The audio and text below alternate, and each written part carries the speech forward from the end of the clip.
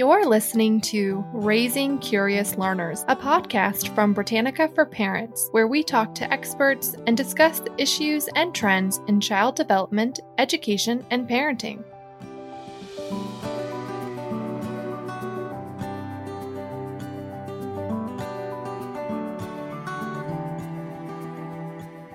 You're listening to Raising Curious Learners. I'm Elizabeth Romanski, and my co-host, as usual, is Ann Gadzikowski. So Elizabeth, no matter how much I learn about children, as a mom and as an educator, they still surprise me every day. I think that's what I love about working with children is how spontaneous and silly and funny they can be. They really can be, and case in point, we actually recently talked to one of our colleagues. He told us a story about his little boy and some of the surprising conversations that they were having at their home. So we decided to invite him, Ben Elef, who is the ad manager at Encyclopedia Britannica, and his wife Maggie, so that they could join us and share some of those funny stories that they're having as a family. So welcome Ben and Maggie to our podcast. Hi, thanks for having us. Thank you. So tell us about your little boy and the funny things he's been saying lately. Well, recently we noticed that Tommy decided to start switching our names around, or at least what he calls us.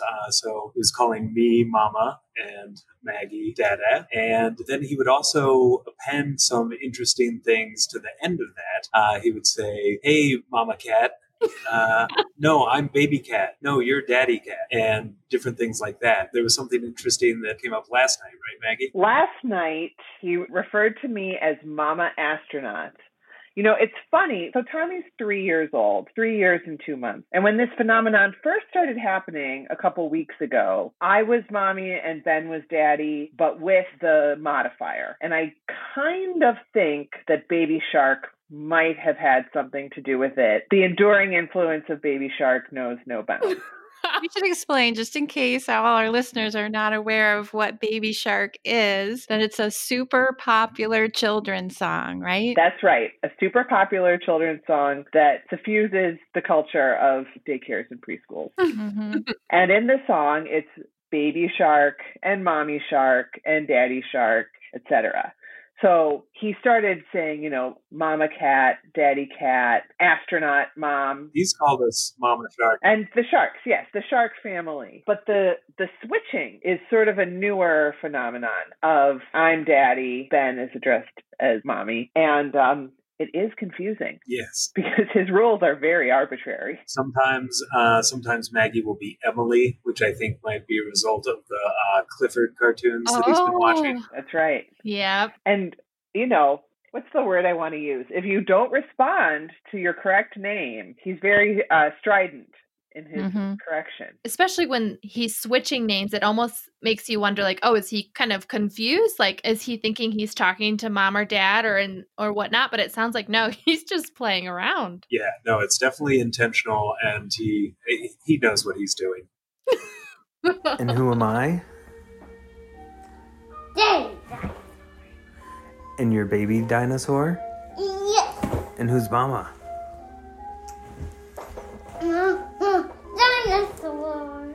An element of pushing boundaries and like seeing what he can get away with, he will get sort of like a teasing look about him. Mm-hmm. Certainly last night when it was Mama Astronaut and he was way past his bedtime, I think he knew that he was trying to butter me up a little bit. Like, hello, Mama Astronaut. You can't see that I'm winking. It's an audio medium. You type the word fox. What was your name again, Tommy? Tommy Fox. And what's my name? Mama Fox. And what's my name? Daddy Fox. Well, this does sound a lot like really normal play, you know, that goes on as children acquire language. You know, they're playing around with words and language. It reminds me of some of the research that I read when I was in graduate school about all the different variations as children test to see what they can do with language. Tell us about Tommy's conversational skills otherwise. What is his, favorite types of conversations to have? I'm holding to see if Ben wants to answer. Right. Yeah, he does like to play around with language a lot. He's talked a lot about how is it nighttime in the morning? Is it daytime at night? We listen to Tommy songs from his playlist on one of our car trips during our commute, and on the other one we get to listen to adult music. And the past few days he's been saying at nighttime we'll listen to Tommy's music, and I'll say, okay, so we'll listen to tunes now. That's what we call the adult music, is tunes. Mhm. And he'll say, no, now it's nighttime. So that's another sort of reversal of the language that he's been playing around with. And negotiation. Yes. He sounds like a pretty verbal child for a 3-year-old. When did he start talking? He did start talking pretty early. He was in the first 2 years of his life in a nanny share where his nanny spoke Spanish to him. And his first word was leche at less than 1 year old. Oh, wow. So he is pretty verbal. Tommy, were you asking about Peter Rabbit? No, Peter Rabbit. Who's Peter Ribbit? I don't know.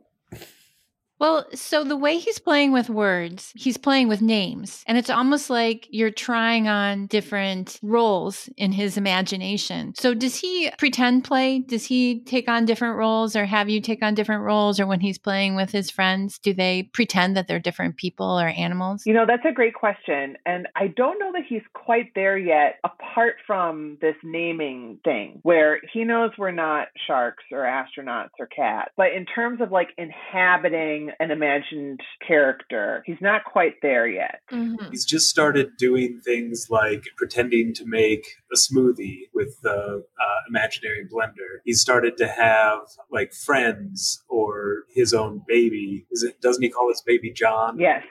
He has an imaginary friend who's a baby John. We're expecting a baby. So there's been a lot of conversation about like babies and sisters. Mhm. I wonder if his naming game is not also part of like feeling out roles in the family. You know, asking Ben, like, who's your mom? Asking me who's my mom, as he figures out that he's going to have a different role in the family, being the brother. That makes so much sense. Wow. Does he do that with your cat, T-Bone, too? Has he been naming T-Bone anything else or adding extra names? Last night he asked me if T-Bone was Daniel Tiger. Oh. Good question. Which is a great question because T-Bone is an orange striped boy. And I said, they do look alike, but T-Bone's just a regular cat. He's not a tiger.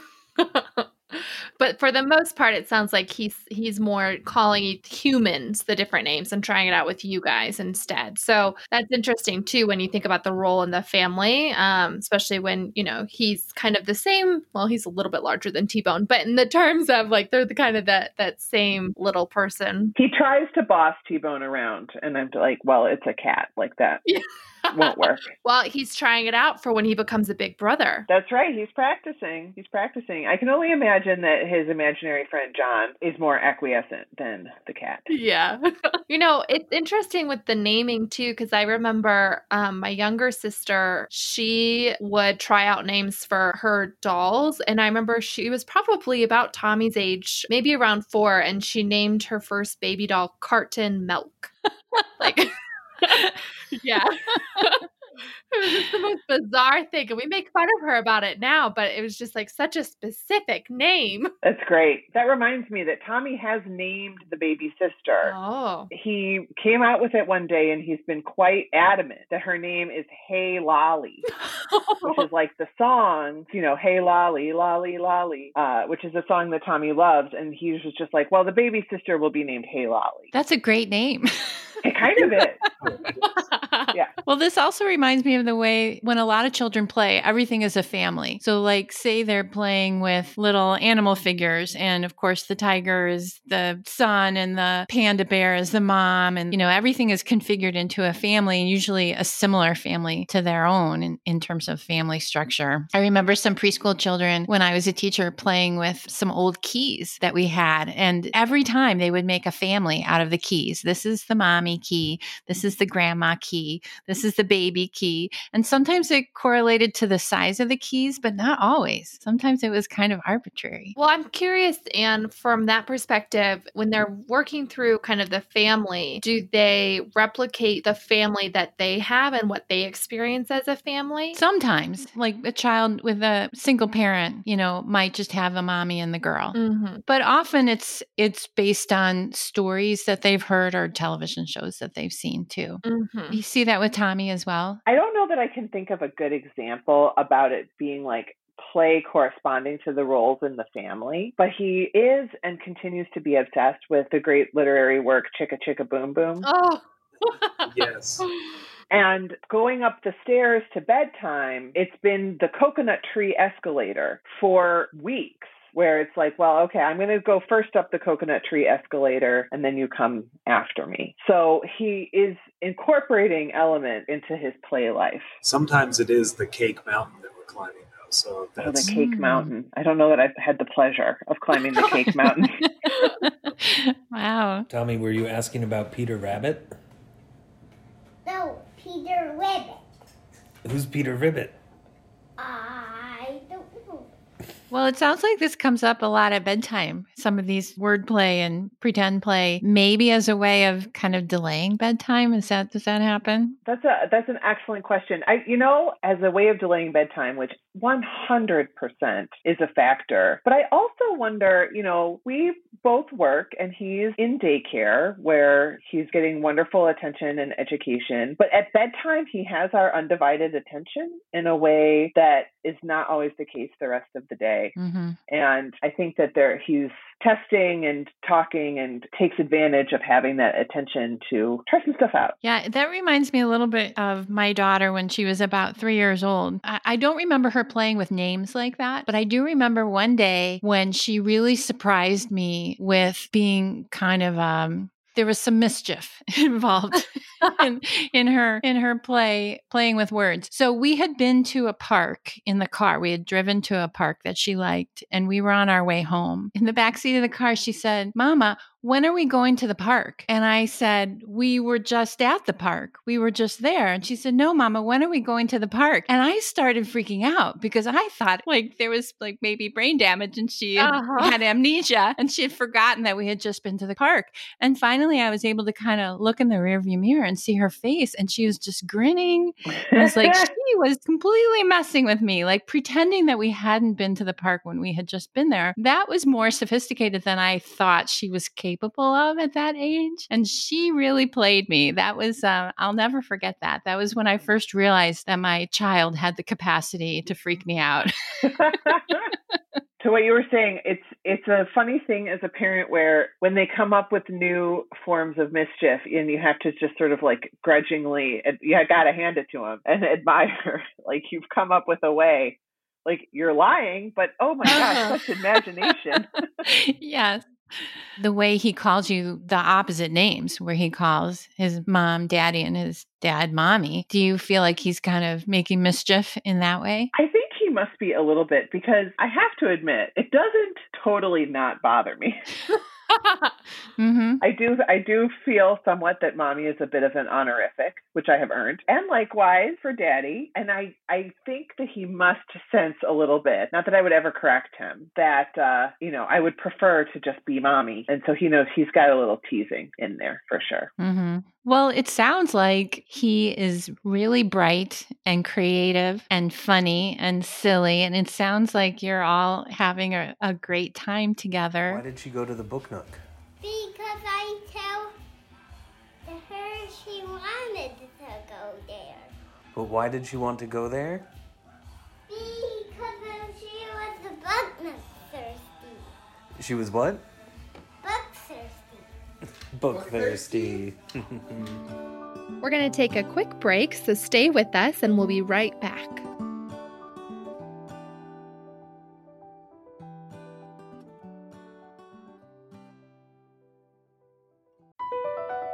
Across America, BP supports more than 275,000 jobs to keep energy flowing.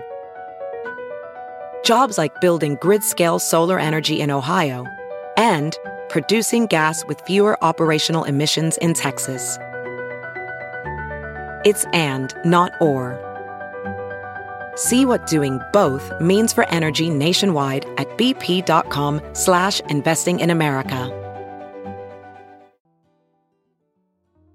Because the news around us changes by the second, reliable information is more important than ever. Consider supporting our quest for the truth with a Britannica Premium membership and gain access to over 1 million pages of fact-check content. Go to Britannica.com/premium30 and get 30% off your subscription today. Hey everyone! Let's take a moment to talk about today's sponsor. Did you know Britannica designed a safe and trusted site that allows kids to be just that, kids? On Britannica Kids, you'll find content from great intellects across the globe, including leading educators, Pulitzer Prize winners, and Nobel laureates. And it's all designed with kids in mind. Go to kids.britannica.com/kids30 for 30% off your subscription today.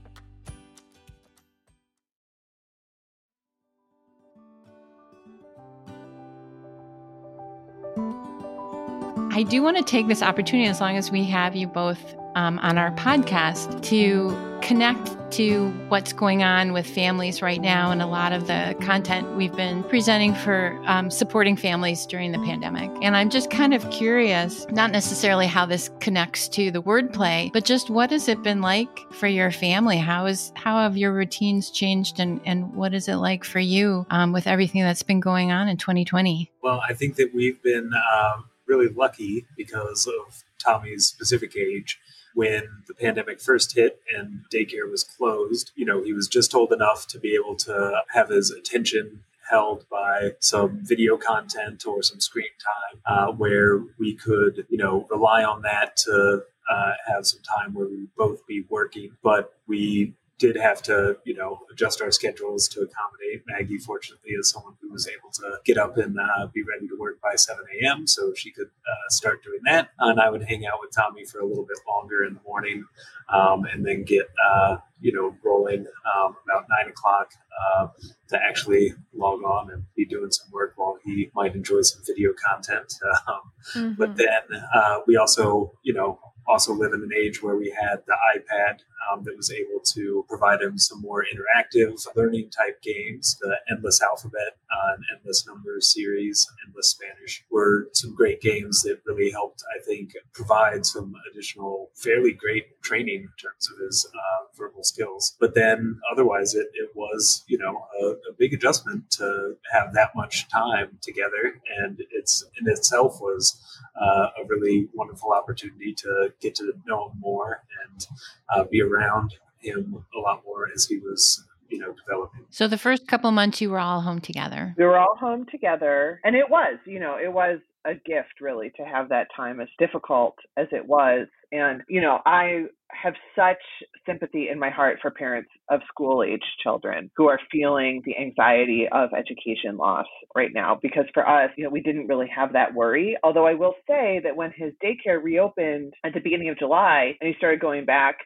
his language and his social skills absolutely exploded. So we could definitely see the difference once we had the comparison to make between the time that he was in school and the time that he was at home. And, it's now been not quite a third of his life that this has been going on. Mm-hmm. And he knows that something strange is happening. Before the pandemic hit, we were commuting on our commuter rail here in Chicago and taking the train. And he asked, when will we go back on the Metro train? When will we go back on the L train? He's very curious about the subway. He wants to know when we'll be able to do all these things again. And he knows about the germ, which I think must be the language that they use at school when they're talking about hand washing and everything, saying we got to be careful of the germ. So, he takes it in stride because it's kind of all he's known, which is terrible. Mm-hmm. But I'm glad that he knows that something is not right and that we can talk to him about things to look forward to. That this isn't the norm for him. Right.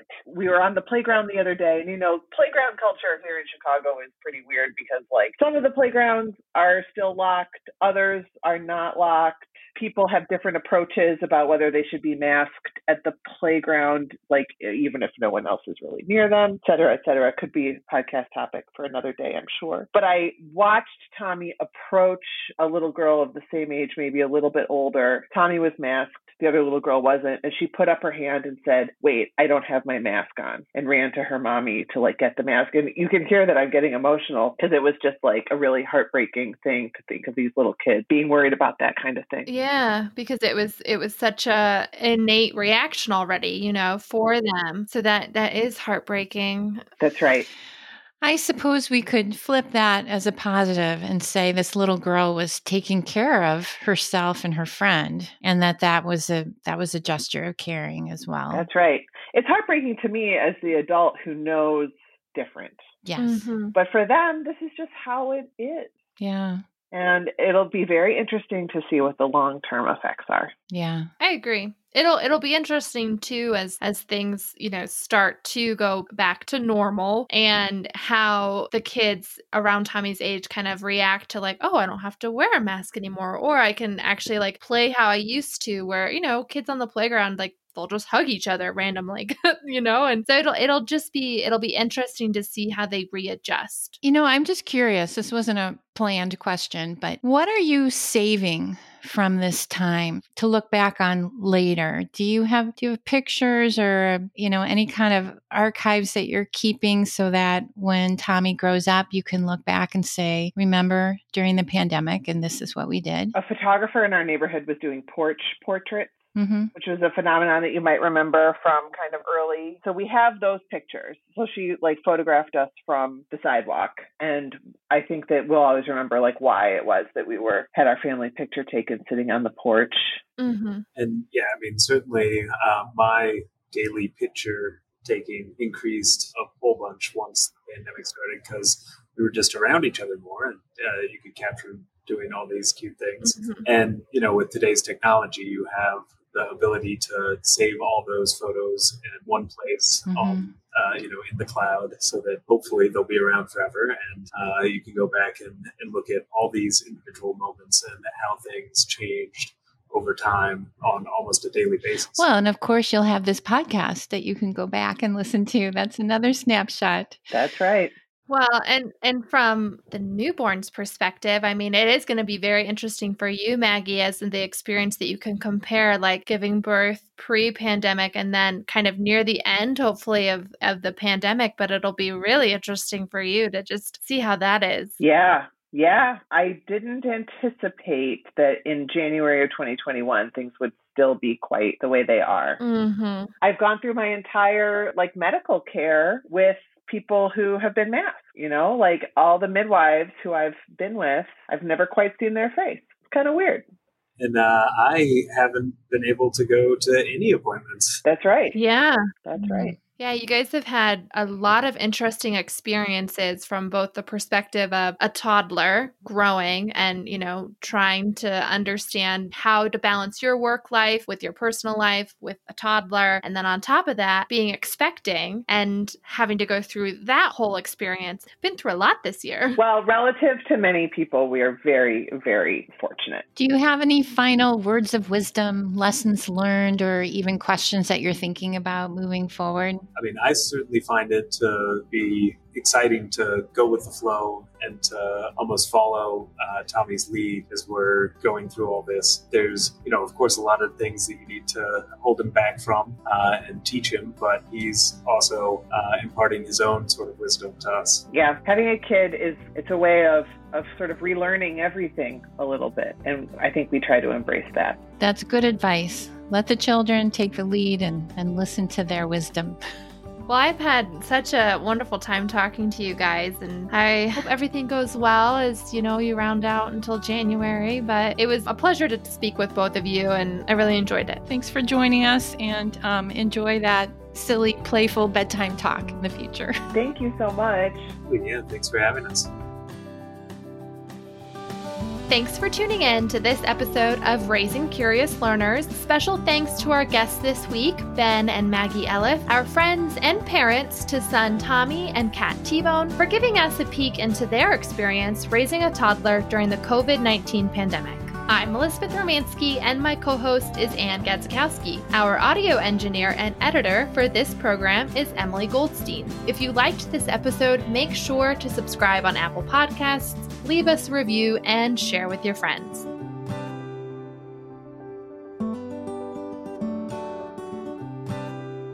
This program is copyrighted by Encyclopedia Britannica Incorporated, all rights reserved.